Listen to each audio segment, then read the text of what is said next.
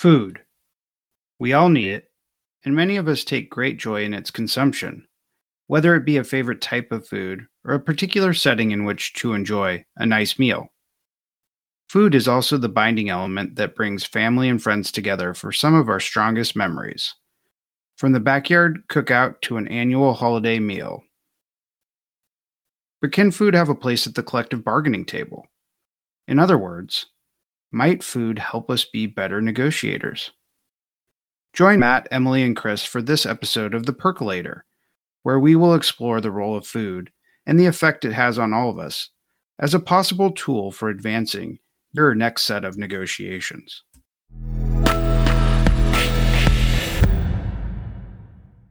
Hello, and welcome to the Negotiation Project podcast. Today we are going to talk a little bit about food and the negotiation table. But before we get into some of the specifics of that, just want to kind of set up the conversation by mentioning a few things. So one thing here at the Negotiation Project that we're working on is thinking about ways in which we can be more effective negotiators and really trying to create kind of a more collaborative environment. And recently, at one of our lunchtime Zoom sessions, we got into a great dialogue talking about the benefits of eating meals together at the bargaining table. And we heard from a lot of folks out there in the field doing this work, talking about the benefits of sitting down and sharing a lunch together with your partners across the bargaining table. And that got us thinking, like, where do some of those benefits come from? What is the advantage of that? Because I think we see that in some occasions and in some environments. And so we started thinking about that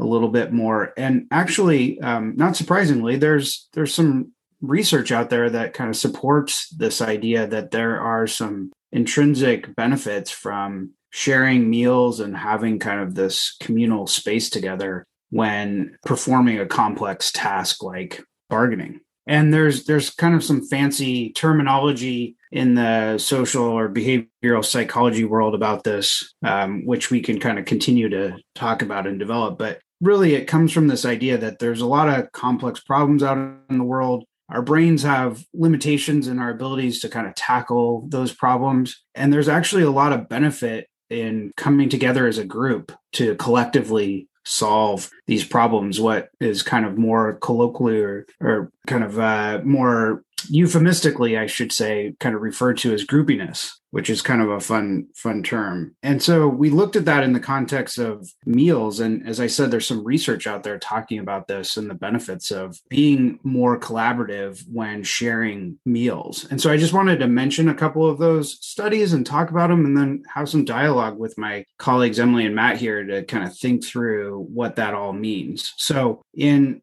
one study by Lakshmi Balachandra did this experiment looking at the kind of benefits of negotiating while having a meal at a restaurant, or also looked at in a conference room versus not having a meal together.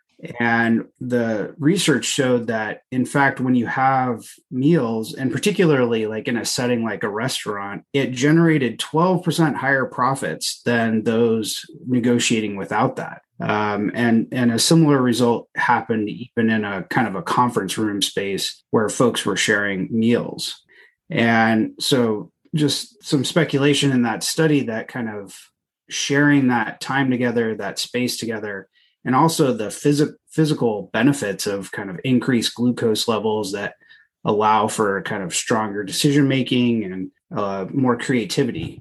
So there was that. Other studies have kind of supported this as well in terms of looking at the benefits that shared meals have on increasing trust and cooperation.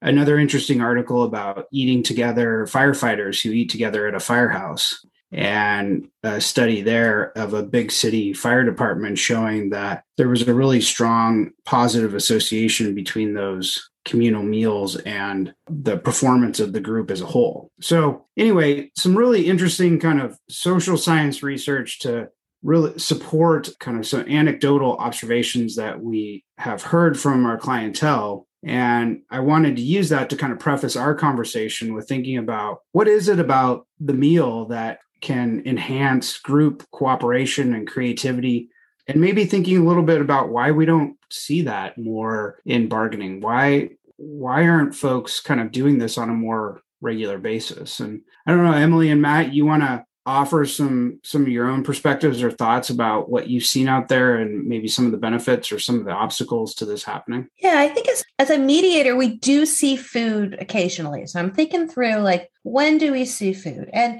I think when we're working with firefighters, it's not unusual for us to be in a kitchen or to be in a space that has a kitchen and has a literal gathering place where they're used to eating together. I don't know if I've actually seen a whole lot of food in those negotiations, but it feels like a food setting just because of the nature of a fire hall. I think in education, I sometimes see food, and I certainly see food in some IBB groups. It's kind of a hallmark of old school interest-based bargaining is thinking about breaking bread together. I'm kind of curious, where else are we seeing food? Or is it possible that as mediators, we're not seeing the food because the groups that are eating together are not the ones that need a mediator? Maybe that's happening. I don't know. What do you guys think?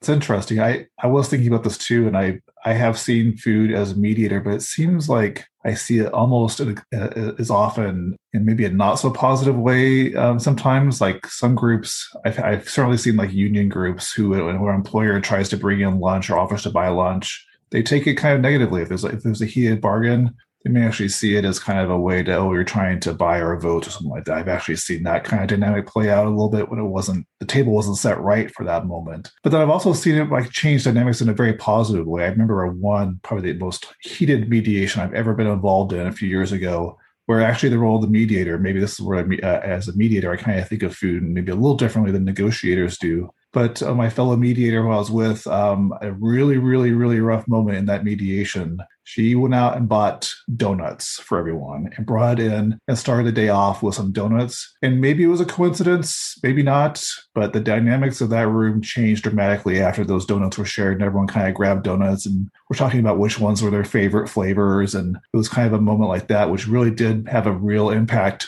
in how the mood of that room changed pretty drastically.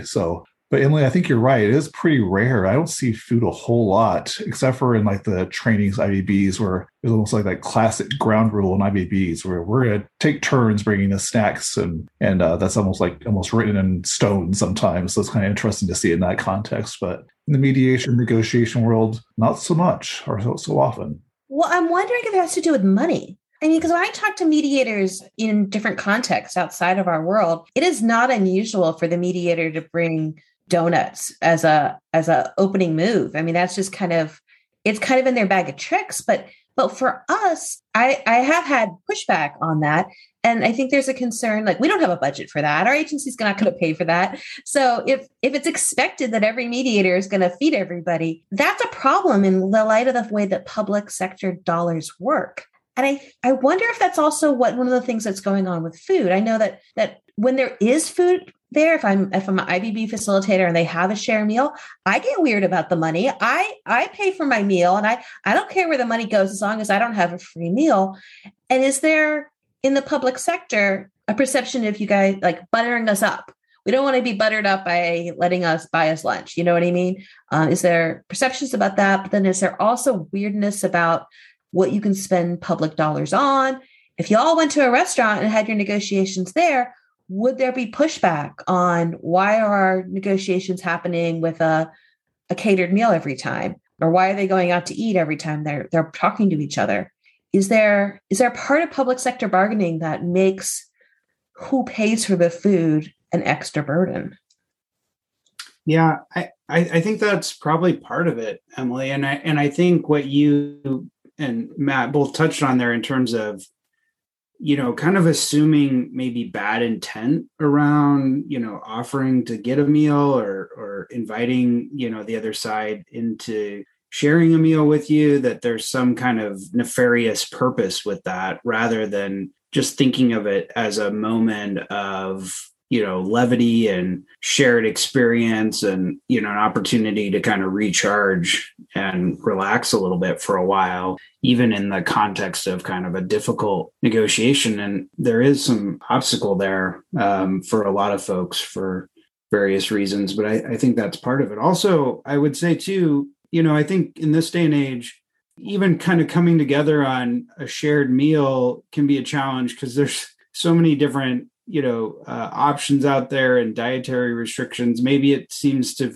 people that it's almost like another thing to add into their negotiation is they also have to bargain over, what food to get, which maybe seems too taxing sometimes in the midst of a difficult negotiation. Although that seems like an obstacle you could overcome in different ways, but I wonder if that contributes to things as well and why we don't see it as often as maybe you would think you would and would be beneficial. Yeah, I think there's something to that. I think the last time I brought, I was excited about this delicious Danish that I arranged for a group. But then what about the fruit? Or what about the people who are gluten-free? Or what about the fact that it wasn't the healthiest thing in the world? And it feels like it's hard to get food right. And I think, I don't know how to fix that, but I do think that the choice of food has become an opportunity to mess up.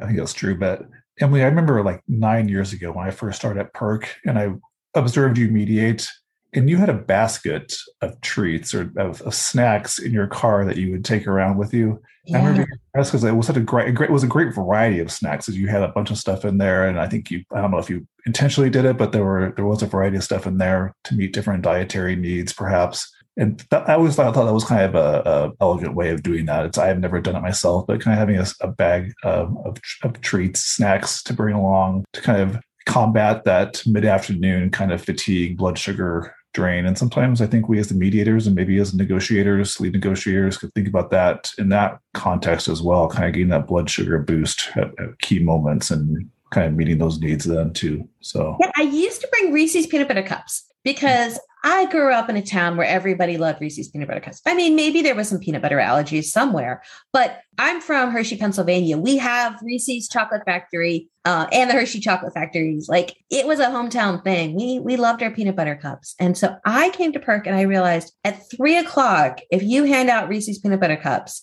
that can be a boost of energy that you need to get the day to end on a good note. And so I did that for a long time. And then I stopped doing that because I think the peanut butter, I would have them in my car and they'd melt. So I melted too many bags of peanut butter cups. And then I didn't have any food with me and I would get hungry. And that just led to bad days, Hangriness is a real thing. So I created that basket and I was picking food that I wouldn't mind eating if I was hungry, because I find my blood sugar does drop in the middle of a conflict. And it's nice to be able to grab something that you actually want to eat. And sometimes you don't want to eat there's a lot of stuff that just doesn't feel right in that moment. So I wanted to have variety for myself. And I wanted to have that handy and I would bring it in. And like when I was feeling hungry, it usually meant the other side, other people were feeling hungry too. And if it was my basket, it wasn't a problem for me to give it away for my ethics reasons, because I wasn't accepting anything from anybody. So I would just leave some snacks out and hopefully that would help. There's that famous study about parole boards and how the worst time, if you're up for parole, the worst time to have your case heard is right before lunch, because it makes a difference in how people make decisions. Mm-hmm, mm-hmm. Yeah. And as someone who's been through Hershey, Pennsylvania myself, I can attest to the fact that I don't know how you wouldn't love Reese's peanut butter cups after that time, because I don't know, did they like pipe it into the air? It's like the opposite of going through a pulp mill town, which is like you want to drive as fast as you can. There, you just want to like walk the streets of Hershey forever. But yeah, that was that one. That corner of town was peanut butter, and then when I was a kid, the regular chocolate factory was on the other end of town, closer to the schools. So we would smell more chocolate. Yeah. Not every day, but on a good day, you'd smell it, and then people would come and they'd be like, "Is it like it every day?" And you'd be like, "Oh yeah, totally. Every day smells like chocolate." Of course, we're not super excited. This is a fun day.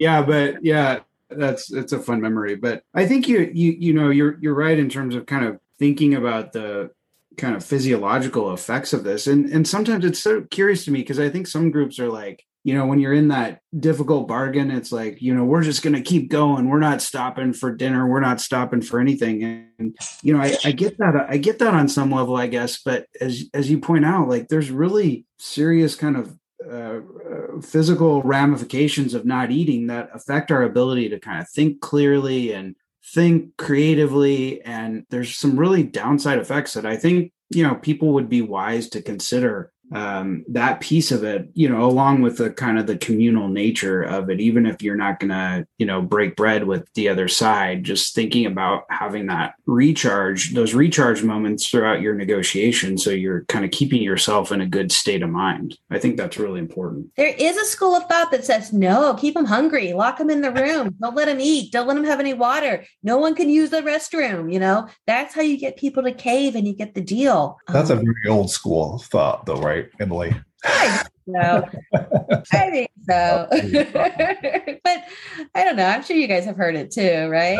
Sure. I've used it myself every once in a while in a minimal way. But yeah, I'm curious. I kind of thinking about our current role, or at least the current role for most of us right now in Washington, is that we're still doing most of this via Zoom and virtually.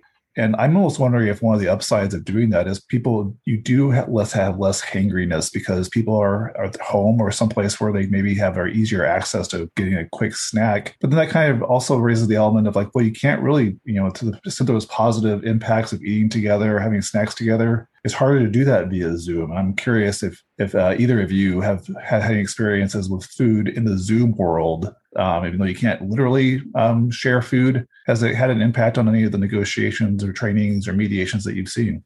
Yeah, for sure. I mean, I think I've observed a couple things. One is, I think people are a little bit reluctant to kind of actively eat while their cameras are on. So that kind of creates an interesting dynamic because you might be meeting over lunchtime or something and folks want to get a bite, but they feel self-conscious about that. So their cameras go off, which creates an interesting issue and some potential kind of drawbacks there. But I've also seen, circumstances where somebody's like eating something and then other people are like, ooh, that looks really good. What is it? And that, kind of prompts kind of a fun conversation around, whatever the person is eating. And that leads to some just light banter and dialogue. And so you still can kind of replicate some of that effect, even though we're all in this kind of weird digital space. So I've definitely seen some of that. I did a training not too long ago where part of the training was they were getting ready to start bargaining. They were talking about, and people who had been through the last bargain were reminiscing about all the delicious treats that certain people brought in and all the food they had and how, it was weird how it almost kind of replicated the same kind of feeling of sharing food together, but virtually, but it kind of tied into like those memories that we have of those flavors and foods that we have, and that can be positive. So it's amazing. It can still kind of incorporate that in some weird ways. I'm wondering if there is sharing food at the table that we're like, it's not, maybe there's sharing food in negotiations, but not across the table. It does seem like for some groups, there is a tradition that the union goes out and has lunch together. And that is a team bonding moment that some groups do. I don't know if all groups do it. And I think I see it more on the union side than management side. But is that idea of that sharing, the breaking the bread happening? It's just not happening across the table, but it's supporting an internal group dynamic. Sorry about that. That's my phone making a weird noise randomly. So that came through. It's kind of a funky little music, though. I think you're right, Emily. I think I do see that more at times that, for the union teams, especially, it's kind of their caucus time during a mediation. When I see it most often, it's like, we're going to go and we're going to reassess where we are, but we're going to do it at a restaurant. We're going to eat together and do it. And the union picks up the tab usually, right? So it's kind of seems like one of the benefits of being on the union bargaining team sometimes is that food element. And it might be hard for the meal to be across the table because that might be an important moment for that group that might not always be together in other contexts. When it comes to firefighters, they might eat together more often, but sometimes bargaining units really don't know each other that well or aren't quite the same, don't spend as many other meals together. So that might be a really important part of the negotiation as well. Yeah. Well, great conversation, Matt and Emily. I really think we kind of touched on a lot of different facets of this kind of phenomenon of bringing food into our negotiation process and thinking about how, we can better kind of tackle these complex problems that are collective bargaining agreements. They're complex agreements. There's a lot going on within the agreement. There's a lot of things going on around it, a lot of history. They're not always easy nuts to crack. And in a lot of cases, we can kind of get to better outcomes when both sides are kind of working toward kind of that common goal of creating a stronger agreement. And one way I think we've seen out in the research of doing this is bringing a lot of minds together by engaging in some of these different rituals together, like breaking bread and sharing food. And I think it's an important concept to kind of give some consideration to and think about for your next negotiation. So thanks for joining us, everyone, and we'll talk to you again soon.